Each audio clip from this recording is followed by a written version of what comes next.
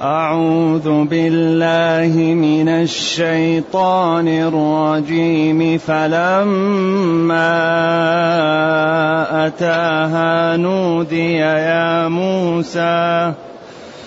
فلما أتاها نودي يا موسى إنني أنا ربك فاخلع نعليك إنك بالوادي المقدس طوى وأنا اخترتك فاستمع لما يوحى إنني أنا الله لا إله إلا أنا فاعبدني إنني أنا الله لا إله إلا أنا فاعبدني وأقم الصلاة لذكري إن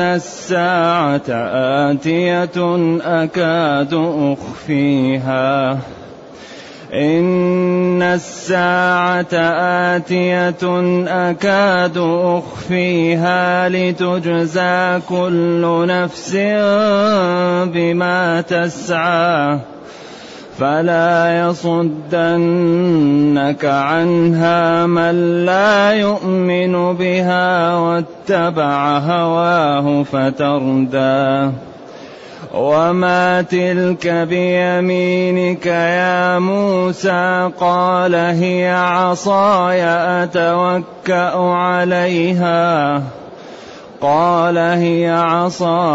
أتوكأ عليها وأهش بها على غنمي ولي فيها مآرب أخرى قال ألقها يا موسى فألقاها فإذا هي حية تسعى قال خذها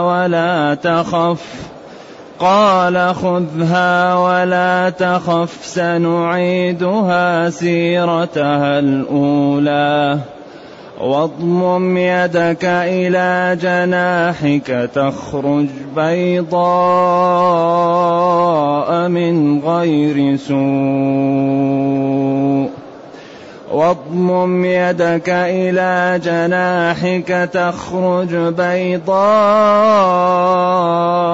من غير سوء آية أخرى لنريك من آياتنا الكبرى اذهب إلى فرعون إنه طغى قال رب اشرح لي صدري ويسر لي أمري واحلل عقدة من لساني يفقه قولي واجعل لي وزيرا من أهلي هارون أخي اشدد به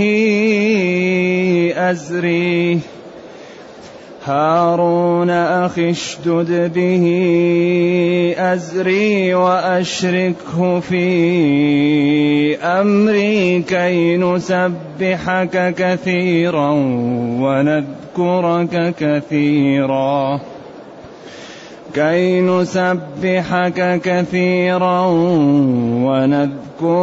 كثيرا إنك كنت بنا بصيرا. الحمد لله الذي أنزل إلينا أشمل الكتاب وأرسل إلينا أفضل الرسل وجعلنا خير أمة أخرجت للناس فله الحمد وله الشكر على هذه النعم العظيمة والآلاء الجسيمة والصلاة والسلام على خير خلق الله وعلى آله وأصحابه ومن اهتدى بهداه. أما بعد فإن الله تعالى يقص على نبيه محمد صلى الله عليه وسلم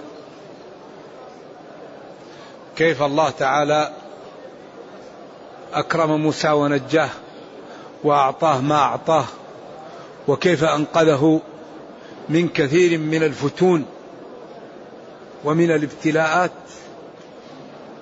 وأنت يا نبي سنعمل بك ما فعلت بماذا؟ بموسى، فما جاءك من المحن ومن الأمور ستخرج منه، وسننصرك كما نصرت نبيي ورسولي موسى عليه وعلى نبينا الصلاة والسلام. فهذه القصص أول شيء فيها بيان صدق النبي صلى الله عليه وسلم. ثاني شيء تثبيت قلبه. ثالث شيء جمال القرآن وحسنه وصدقه وإعجازه. رابع شيء إزراء بمن كان حول المسلمين من الكفار ومن الذين عندهم علم، فإنهم يعلمون أن هذا الطريق وهذا الأمر لا يمكن يكون إلا بالوحي، فينبغي أن يبادروا بالدخول في الإسلام لما رأوا من هذه الأخبار وهذه الأقاصيص وهذه الأمور التي لا يمكن أن يأتي بها إلا رسول. فهنا يقول جل وعلا: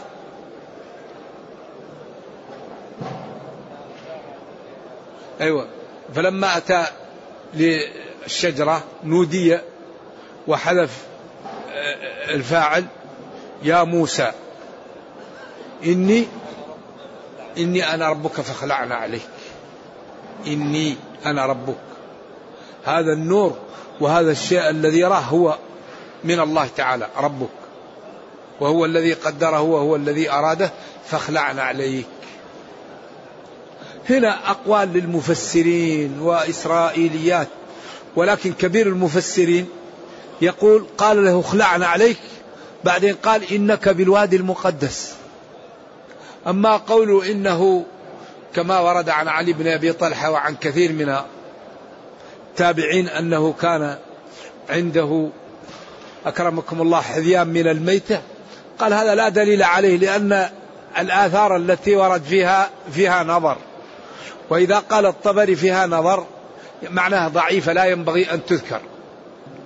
ذكر ذلك وذكره، قال إنه بأسانيد فيها نظر يعني ضعيفة. أما قوله إنك بالوادي المقدس هذا هو العلة في خلعنا عليه، حتى تجد القدمين من هذا المكان المقدس ما أراد الله لها. إذا خلعنا عليك إنك بالوادي المقدس. إن اختلفوا فيها هل هي حرف توكيد فقط أو هي حرف توكيد وتعليل، قولان لعلماء العربية. إذا خلعنا عليك لماذا؟ إنك بالوادي المقدس. إذا هذا اختيار كبير المفسرين. أما ما قالوا لأنه كان عنده حذاء من ميتة وهذا، قال هذا لا دليل عليه ويحتاج إلى دليل. أما إنك بالوادي المقدس هذا واضح والسياق يدل عليه. طوى، هل مكان اسمه طوى أو طوى يعني مرتين؟ إنك بالوادي المقدس مرتين. وأنا اخترتك، أنا الله اخترتك اصطفيتك.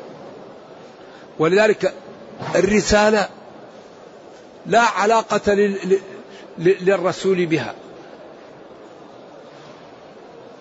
وإنما هي منحة من الله. العلم منحة من الله، الإيمان منحة من الله.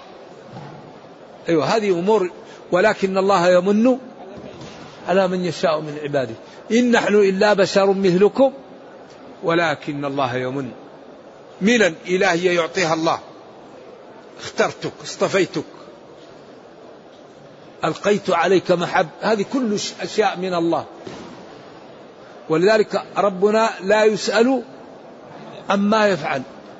الخلق خلقه والأمر أمره والإرادة إرادته، ولكنه كرما بخلقه بين لهم الطرق وأعطاهم العقل وجعله لا يعذب أحدا إلا بعد أن تأتيه الرسل ولا يقبل.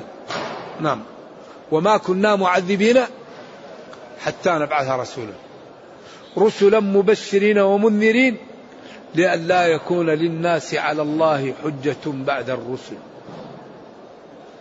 نعم. كلما ألقي فيها فوج جهنم جماعة سأل الداخلين خزنة النار ألم يأتكم نذير؟ قالوا بلى. ولم يقل جاءتنا، قالوا بلى قد جاءنا نذير فكذبنا. إذن الأمر إليكم. إذن هنا وأنا اخترتك اصطفيتك، الاصطفاء من الله، ولكن الله تعالى بين وأخبر أنه لا يضيع أجر من أحسن عملا، وقال اعملوا فسيرى الله عملكم، وقال وتعاونوا على البر، وقال افعلوا الخير لعلكم تفلحون، وقال أوفوا بعهدي أوفي بعهدكم، وامتن علينا، وقال وجعل لكم السمع والأبصار والأفئدة لعلكم تشكرون، وقال ألم نجعل له عينين ولسانا وشفتين وهديناه نجدين. هذه طريق توصلك إلى الجنة، وهذه طريق توصلك إلى جهنم. عندك العقل وعندك موارد العلم. إذن إن الله لا يظلم الناس شيئا ولكن الناس أنفسهم يظلمون. لا يبالي. بعض الناس غير مستعد ليسمع أي درس، غير مستعد ليسمع محاضرة نصيحة، ما عنده استعداد أبدا. والله يقول وجعل لكم السمع والأبصار والأفئدة لعلكم تشكرون. إذا قلت له يا عبد الله يقول لك ما لك ومالي يا أخي، روح عند غيري. سألتك ما الذي تريد؟ روح. فإذا أردت تتكلم يحاول يضاربك، فما عنده استعداد. بعض الناس ما عنده استعداد ليذهب للصلاة أبدا، يسمع حي على الصلاة وهو جالس، حي على الصلاة يعني هلم إلى الفلاح، هلم إلى النجاة، ما هو مستعد. بعض الناس وقته كله في أعراض المسلمين، فلان قال وفلان عمل وفلان سوى لفلان وفلان عمل لفلان، ويتبع عورات الناس وما وقع بينهم حتى يأتي يوم القيامة مفلسا. بعض الناس الله وفقوا لا يتكلم إلا بخير، الله من عليه يتكلم بخير أو يسكت، يقرأ قرآن، يأمر بالمعروف، ينهى عن شر، يأمر بإصلاح، جعله الله خير، ما يريد إلا الخير. إذن هذه منح ومنح إلهية يعطيها الله لخلقه. ولذلك قال وأنا اخترتك، الله اختاره، فاستمع لما يوحى. استمع، وأنا اخترتك لا غيري، فاستمع، أمر للوجوب، لما يوحى، لما يقال لك وتعلم به وينزل عليك. إنني أنا الله، إني أنا الله. الله يقول له إني أنا لا غيري، الله المعبود بحق، إنني أنا الله لا إله إلا أنا، إني أنا المعبود بحق لا إله غيري، لا إله إلا هو إلا الله. الله يقول له إنني أنا المعبود بحق، لا معبود بحق إلا أنا، فاعبدني وحدني أطعني امتثل أمري اجتنب نهي انضوي تحت شرعي. بعدين قال وأقم الصلاة لذكري، لأذكرك أو لتذكرني، وقيل أقوال غير هذا. بعدين خوف ونبه على أسباب التكليف وعلى ثمرات التكليف وعلى نتائج التكليف. إن الساعة آتية أكاد أخفيها عن نفسي كما قال السلف، فكيف بغيري؟ آتية، الساعة آتية، ولكن الله تعالى خبأها وأخفاها، لكن أعطانا لها أمارات صغرى وأمارات كبرى. والإنسان إذا مات قامت قيامته، ولذلك قال وما يدريك لعل الساعة تكون قريبا. فيما أنت من ذكرها، فيما أنت من ذكرها، إلى ربك منتهاها، إنما أنت منذر من يخشاها. ولذلك ثمرة التكليف والأوامر والنواهي تطلع متى؟ يوم القيامة. إن الساعة آتية، إذن اعبدني والساعة آتية، فإنك ستنال الجزاء الأوفاء وترى ثمرات العبادة ونتائجها والعزة التي ستكون فيه. بما لا؟ بالامتثال. ذلك دائما ربنا يخوف من يوم القيامة. هذا يوم القيامة هو يوم التمايز، هو يوم التفاضل، هو يوم التغابن، هو الذي من كان يعطش نفسه ويتعبها لدينه ولأمته يكون في المنازل، والذي كان يغرق في الشهوات وفيما يريد وكل ما يحب وكل ما يشتهي لا يغض طرفه عن نظره ولا يكف سمعه عن قضية ولا لسانه ولا قلبه ولا رجله ولا يده ولا بطنه ولا فرجه، كل ما يريد يعمله. يوم القيامة يندم ندم لا يعلمه إلا الله.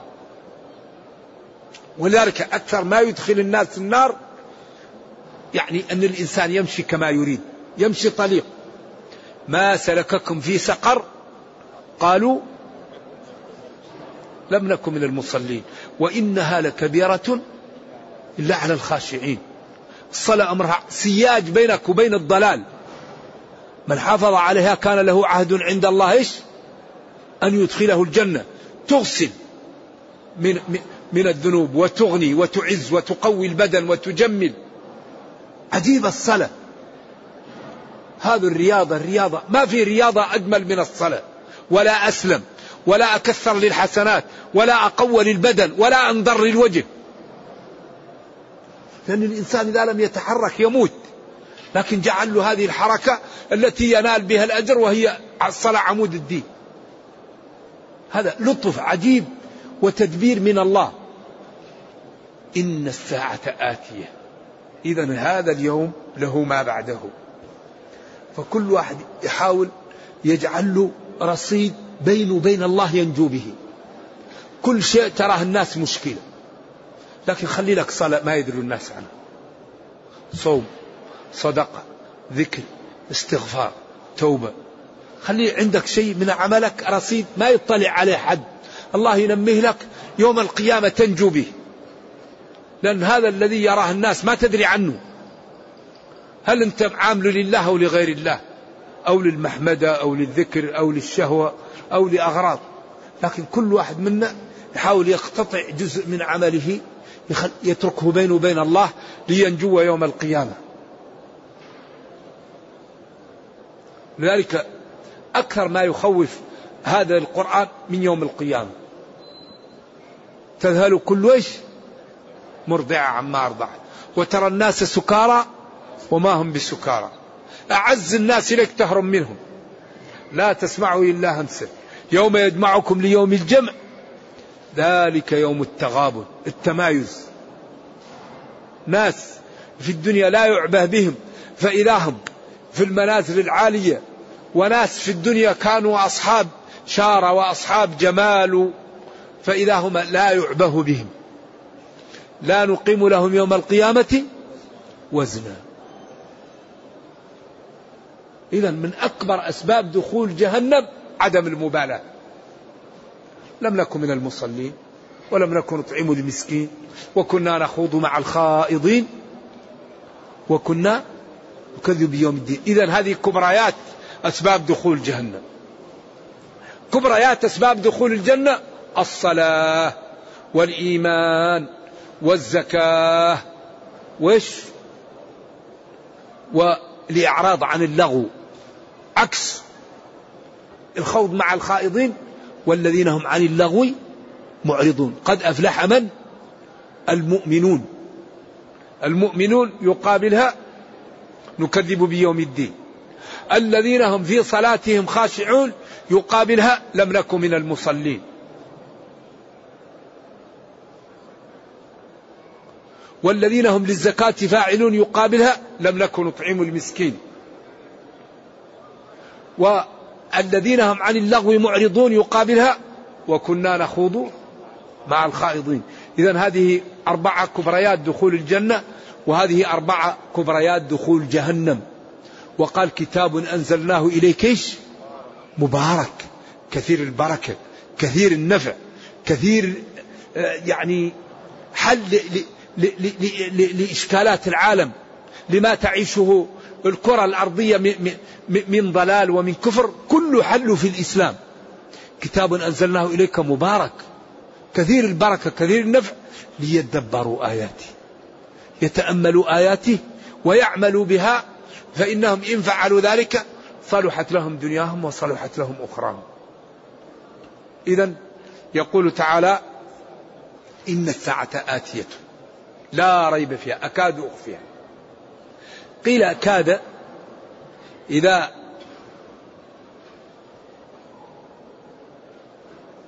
نفيت أثبتت، وإذا أثبتت نفيت، وقيل غير ذلك. قال وما كادوا يفعلون أي فعلوا لكن بعد شدة. إن الساعة آتية أكاد أخفيها، أخفيها إلا إذا جاءت، لا يعلمها إلا الله، لا يعلم الساعة إلا الله. إن الله عنده علم الساعة، ما يعلم أي إنسان متى تأتي الساعة، لكن لها أمارات كبرى والصغرى. قال له متى الساعة؟ قال له ما المسؤول لها بأعلم من السائل، ولكن نخبرك عن إذا ولدت الأمة ربها أو ربتها. وبعدين هذا الحديث فيه إشكال، بعضهم قال يكثر التسري، وبعضهم قال يكثر العقوق، وهذا الذي يدل عليه السياق. أصبح الأولاد يتعالون على والديهم فيعقونهم، وأن ترى العراة الحفاة العالة رعاء الشاء يتطاولون في البنيان. بعدين في هناك علامات كبرى للساعة، الدجال وعيسى بن مريم وأمور كثيرة، وتتركن القلاص فلا يسعى عليها، وينزل ابن مريم حكما عدلا كما قال النبي صلى الله عليه وسلم في صحيح مسلم والذي نفسي بيده ليبعثن فيكم ابن مريم حكما عدلا فلا يكسرن الصليب ويضعن الجزية لا يقبل إلا الإيمان ولا تتركن القلاص فلا يسعى عليها. كثير من شراح الحديث ما استوعبوا آخر هذا الحديث، قالوا وإذا العشار عطلت، هذا بين النفختين. والقلاص الآن لا يسعى عليها، لأن القلاص هي الإبل الشابة، القلوص الشابة من الإبل، وقال لها قلوص، وهي التي تركب، وسفينة الصحراء هي الإبل. الآن لا يسعى عليها. من يتصور أن الإبل لا يسافر عليها؟ قال ولا تتركن القلاص فلا يسعى عليها، والحديث في صحيح مسلم. ذلك هذا الدين عجيب، ما يمكن يأتي بشيء إلا صح. كل ما في الدين صحيح، وكل إشكالاتنا ومشاكلنا وأمورنا محلولة في الإسلام. أكبر مشكلة نعيشها الاختلاف. الله قال ولا تنازعوا فتفشلوا. أكبر ما يقوي المسلمين التعاون، قال وتعاونوا. إذن أكبر مشاكل الأمة المسلمة نواهي معطلة، نواهي منتهكة وأوامر. هذا هو مشكلة العالم الآن، نواهي منتهكة وأوامر معطلة. إذن إذا امتثلنا الأوامر وكفينا عن النواهي ما نريده الله يعطيه، لأنه غني وقادر، وما أراد شيئا وإذا أراد جل وعلا شيء يقول له كن فيكون. إذن حرج بنا أن نحاول أن نبين للناس الطرق التي تعتز بها الأمة المسلمة: التعاون، الاستقامة، الاهتمام بالعقول، الاهتمام بالإبداع، الاهتمام بالعلم، لأن كل شيء يقوى بالعلم وكل شيء يضعف بالعلم. إذن إن الساعة آتية أكاد أخفيها، كما قال السلف: عن نفسي فكيف بغيري، لتجزى. فعل ذلك للابتلاء، لتجزى كل نفس بما تسعى. كل نفس تجزى بعملها، لا يظلم أحد. هذا الكتاب لا يغادر صغيرة ولا كبيرة إلا أحصاها ووجدوا حاضرا ولا يظلم ربك أحدا. فلا يصدنك عنها، عن طلبها أو عن السير لها، من لا يؤمن بها. الساعة آتية، فلا يصدنك عن العمل لأجلها والاستعداد لها من لا يؤمن بها. إذن التيار ما يغتر به إلا المغفل. التيار الجارف ما يهمك. وما أكثر الناس ولو حرصت بمؤمنين وإن تطع أكثر من في الأرض يضلك عن سبيل الله. العقل ينظر إلى النصوص، ينظر إلى الحق، إن اتبعه الناس لهم ذلك، وإن صدوا عن الحق لم نتمسك بالحق. إذن فلا يصدنك عنها، عن السير لها والعمل لها والاستعداد لها، من لا يؤمن بها بالآخرة ولا بالدين، فتردى فتلهلك وتقع في الوردة. ثم بدأ يبين له كيف يستعد للرسالة، وكيف يأخذ تمرين على هذه المعجزة الهائلة العظيمة التي لو لم يتمرن عليها لفزع أمام الناس ولم يتحملها. قال: وما تلك بيمينك يا موسى؟ وما تلك بيمينك يا موسى؟ ما تلك، ما استفهام، تلك إشارة إلى العصا، بيمينك يا موسى. هنا قال علماء البلاغة: هذه فرصة موسى. كان موسى يمكن يقول له هي عصاي، لكن موسى يناجي ربه وموقف في غاية العزة والكرامة والرفعة والاحترام، قال له: هي عصاي أتوكأ عليها وأهش بها على غنمي ولي فيها مآرب أخرى. لأن الموقف هنا موقف التوسع فيه ممتاز، أنه موقف يناجي ربه ويكلمه ففرصة. فكان يقول له هي عصاي، لكن قال له: لا، هي عصاي أتوكأ عليها، يعني إذا مشيت أتوكأ عليها وأهش بها. الهش على القول الراجح أن يأخذ العصا ويضعها فيش، ليس يضرب، لا، يضعها في الشجرة ويهزها، ما يكسر، يهزها حتى تتساقط الأوراق. أيوة، يعني يأخذ العصا ويحطها في الغصن ويحركه بقوة أيوة، هذا الذي اختاره بعض المحققين. نعم، وقيل يضربها لكن هذا أقوى. وأهش بها على غنمي ولي فيها مآرب أخرى، أضرب بها الأعداء، أضرب بها الحيات والأسود، وإذا رآها اللص يخاف ويهرب. لذلك المسلم ينبغي دائما تكون عنده عصا. هي مع الأسف سنة، لكن كثير من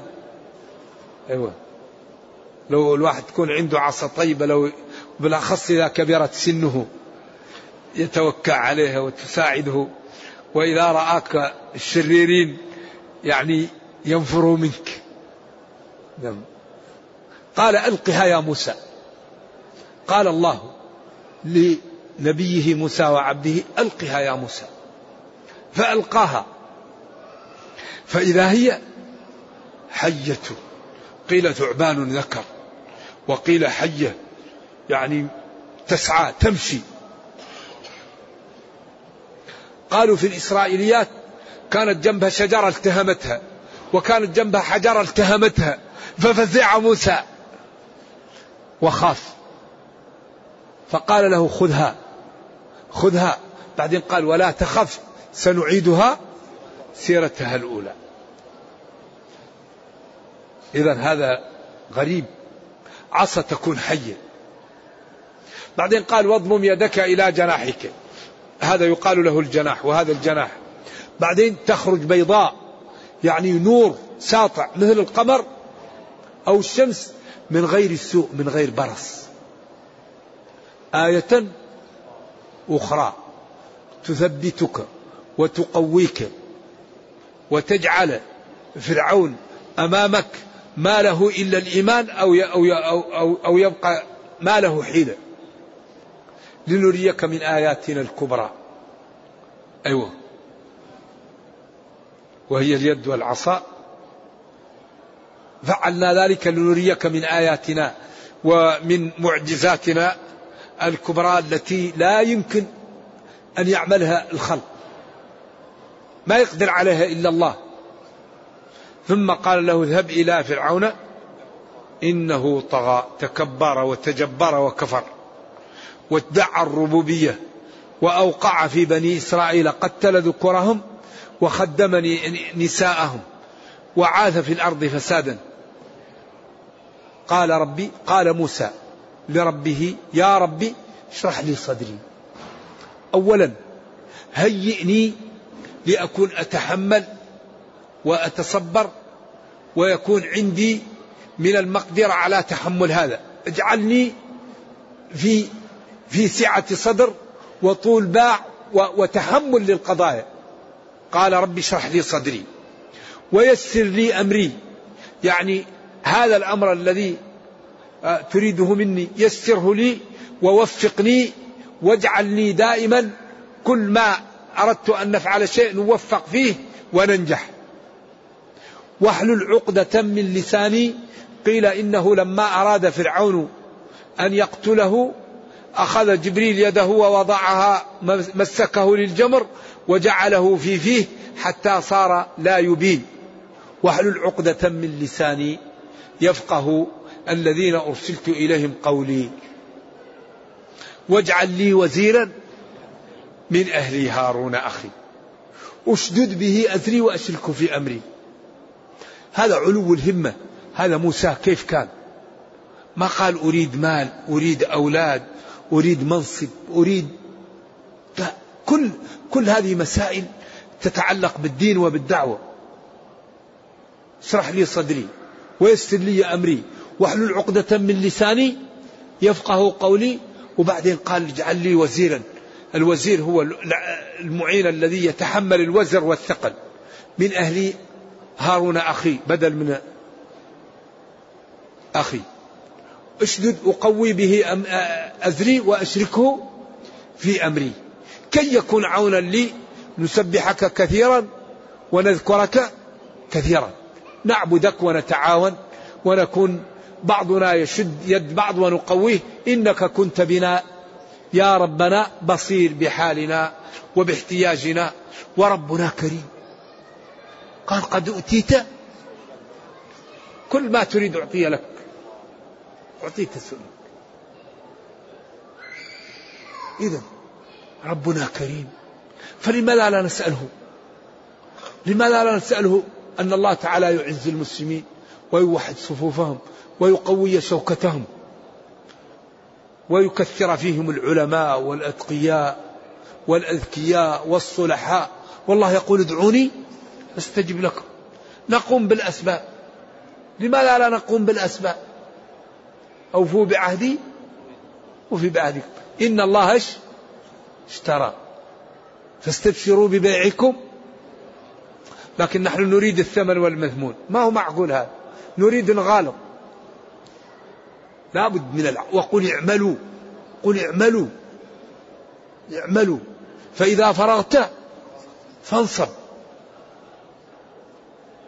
الجنة لازم لها مهر، العز له مهر، العلم له مهر، الفضل له ثمن، كل شيء له ثمن. فلذلك لا بد أن نهتم بمصالحنا. أهم شيء نهتم به أننا نوصل هذا الدين للعالم بطريق لا ينفرون منه. ما نكون نحن المسلمين سبب في تنفير العالم من الإسلام. لا بد أن نوضح للناس أن هذا الدين هو الإنقاذ. كل مشكلة محلولة في الإسلام، لكن المشكلة أن يكون المسلمون يحولون بين الكفار وبين حقيقة الإسلام. هذا من أكبر مشاكل العالم الآن، أن هذه الأمة المسلمة كالجبل الذي يحول بين الإسلام وبين الكفار، لأن الإسلام يدعو لكل فضيلة وينهى عن كل رذيلة. لا تظلم، لا تكذب، لا تسرق، لا تزني، لا ترابي، تصدق، انفق، اصلح ذات البين، افعلوا الخير لعلكم تفلحون. فإذا قرأ القارئ عن هذا الدين قال ما أجمله وأنجعه لحل مشاكل أهل الأرض. فإذا نظر إلى المسلمين وجد الربا، وجد الرشوة، وجد التفرق، وجد الخلاف. إذن يقول لو كان الدين حق لاتبعه أهله. قال تعالى ربنا لا تجعلنا فتنة للذين كفروا، لا تجعل عملك فينا سببا في صد غير المسلمين عن الدخول في الإسلام. بعض المسلمين يعيش مع الكفار، يتخلف عن العمل، يعمل شهادة مزورة أنه مريض، يكون عقيم، يجعل عنده 10 أولاد ليأخذ إيش؟ المكافآت التي تعطى للأولاد. بعدين يطلعوا عليه ينفروا من الدين، يقولوا هذا دين فاسد، لو كان دينه ما هو فاسد ما يتبع هذا. إذن الذي يعيش من المسلمين بين ظهراني الكفار أهم شيء يستقيم، لا يكذب، لا يظلم، لا يزور، لا يشرب الخمر، لا يخالط الأجنبيات، لا يأكل الخنزير، لا يأكل الميتة، لأنك أنت مع الكفار سفير للإسلام. فينبغي أن تتقي الله ولا تكون سبب في تنفير الكفار عن الإسلام، كن سبب في تأليف الناس للدين. وهذا الحقيقة أكبر ما يعوق الآن العالم الغير مسلم عن الإسلام، أخلاق كثير من المسلمين الذين يعيشون بينهم. ولذلك ينبغي لنا أن نجتهد لإيصال هذا الدين إلى غير المسلمين، الدين السليم الذي لا بدعة فيه ولا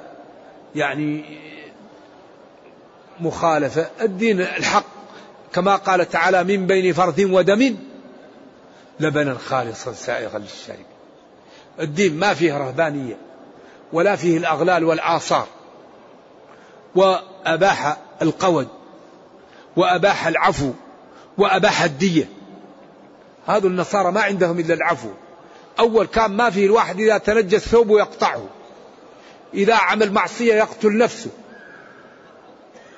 اقتلوا أنفسكم. أما نحن فتاب الله علينا وأتانا بشريعة سمحة، من تاب تاب الله عليه، ومن عمل ذنب له خيارات، من أراد القود ومن أراد الدية ومن أراد العفو، كله سهل، دين ميسر. فحري بنا أن نفهمه وأن نعمل به وأن ندعو الناس إليه، وما أردناه أعطاه لنا ربنا، لأنه قادر وكريم ولا يضيع أجر من أحسن عمل. لكن لا بد من المكابدة، ما يمكن هذا الدين يقوى بمن لم يكابده. والذين جاهدوا فينا لنهدينهم. جاهدوا. نرجو الله جل وعلا أن يجعلنا من المتقين، وأن يرينا الحق حقا ويرزقنا اتباعه، وأن يرينا الباطل باطلا ويرزقنا اجتنابه، وأن لا يجعل الأمر ملتبسا علينا فنضل. اللهم ربنا أتنا في الدنيا حسنة وفي الآخرة حسنة وقنا عذاب النار. سبحان ربك رب العزة عما يصفون، وسلام على المرسلين، والحمد لله رب العالمين، والسلام عليكم ورحمة الله وبركاته. في قوله تعالى أم أنا خير من هذا الذي هو مهين ولا يكاد يبين. نعم، هذا في أول أمر موسى كان لا يبين، ولكن قال واحلل عقدة من لساني، وقال له ربه قد أوتيت سؤلك يا موسى، فأصبح يبين. وكان هذا في أول الأمر، وهذا يدل عليه. طبعا من الأمور الذي يدل على أن هذا كان في الشتاء سفر موسى، لأنه قال وأنه ذهب عن الطريق. هذا ثابت في سياق السورة، في سياق الآيات، لأن الآيات ذكرت في النمل وفي القصص وفي الشعراء وفي الأعراف، ونحن الآن أيضا في طه. نعم.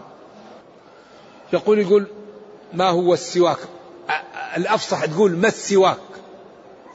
أيوة ما السواك. الحاقة ما الحاقة، ما هو، لا تقول ما السواك مثلا. هل هو قبل الوضوء أم عند الإقامة للصلاة؟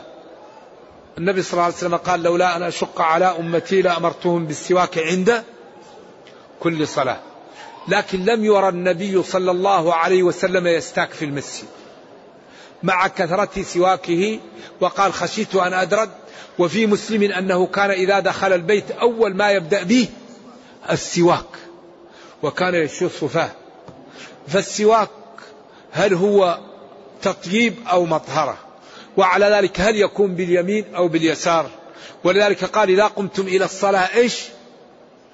فاغسلوا وجوهكم. هل الإنسان يتوضأ في المسجد أو خارج المسجد؟ كما أنه أيضا إذا أراد أن يستاك يخرج من المسجد ويستاك كما أنه يتوضأ. أما يستاك في المسجد وبعدين يمكن يكون اللثة فيها عدم إيش، فينزل دم أو ينزل وسخ يبلعه مشكلة، أو بعدين مشكلة، فالسواك يكون إيش؟ يكون خارج المسجد. هذا الذي يظهر. وإذا عمله الإنسان في المسجد ما نقدر نقول له شيء لأنه قال عند كل صلاة، لكن لم يرى النبي صلى الله عليه وسلم يستاك في المسجد. وقال لقد كان لكم في رسول الله أسوة حسنة. رؤي بعض الصحابة عنده مسواك على أذنه، حط المسواك على أذنه. وهل السواك تطييب أو مطهرة؟ إذا كان تطييب باليمنى، وإذا كان تطهير فباليسرى. والسواك طيب ومفيد، ولكن الأولى أن الإنسان إذا أراد أن يستاك خارج المسجد، كما أنه إذا أراد أن يتوضأ خارج المسجد. والدليل أنه لم يرى نبينا يستاك داخل المسجد. والله يقول لقد كان لكم في رسول الله. أما إذا عند كل صلاة، أي كما قال إذا قرأت القرآن أي أردت قراءة القرآن، إذا قمتم إلى الصلاة أي إذا أردتم القيام. إذا عند كل صلاة إذا أردتم الصلاة فتستاكوا، لأن المقتضى هو اللي يدل على هذا، والأمر إن شاء الله سهل. نعم.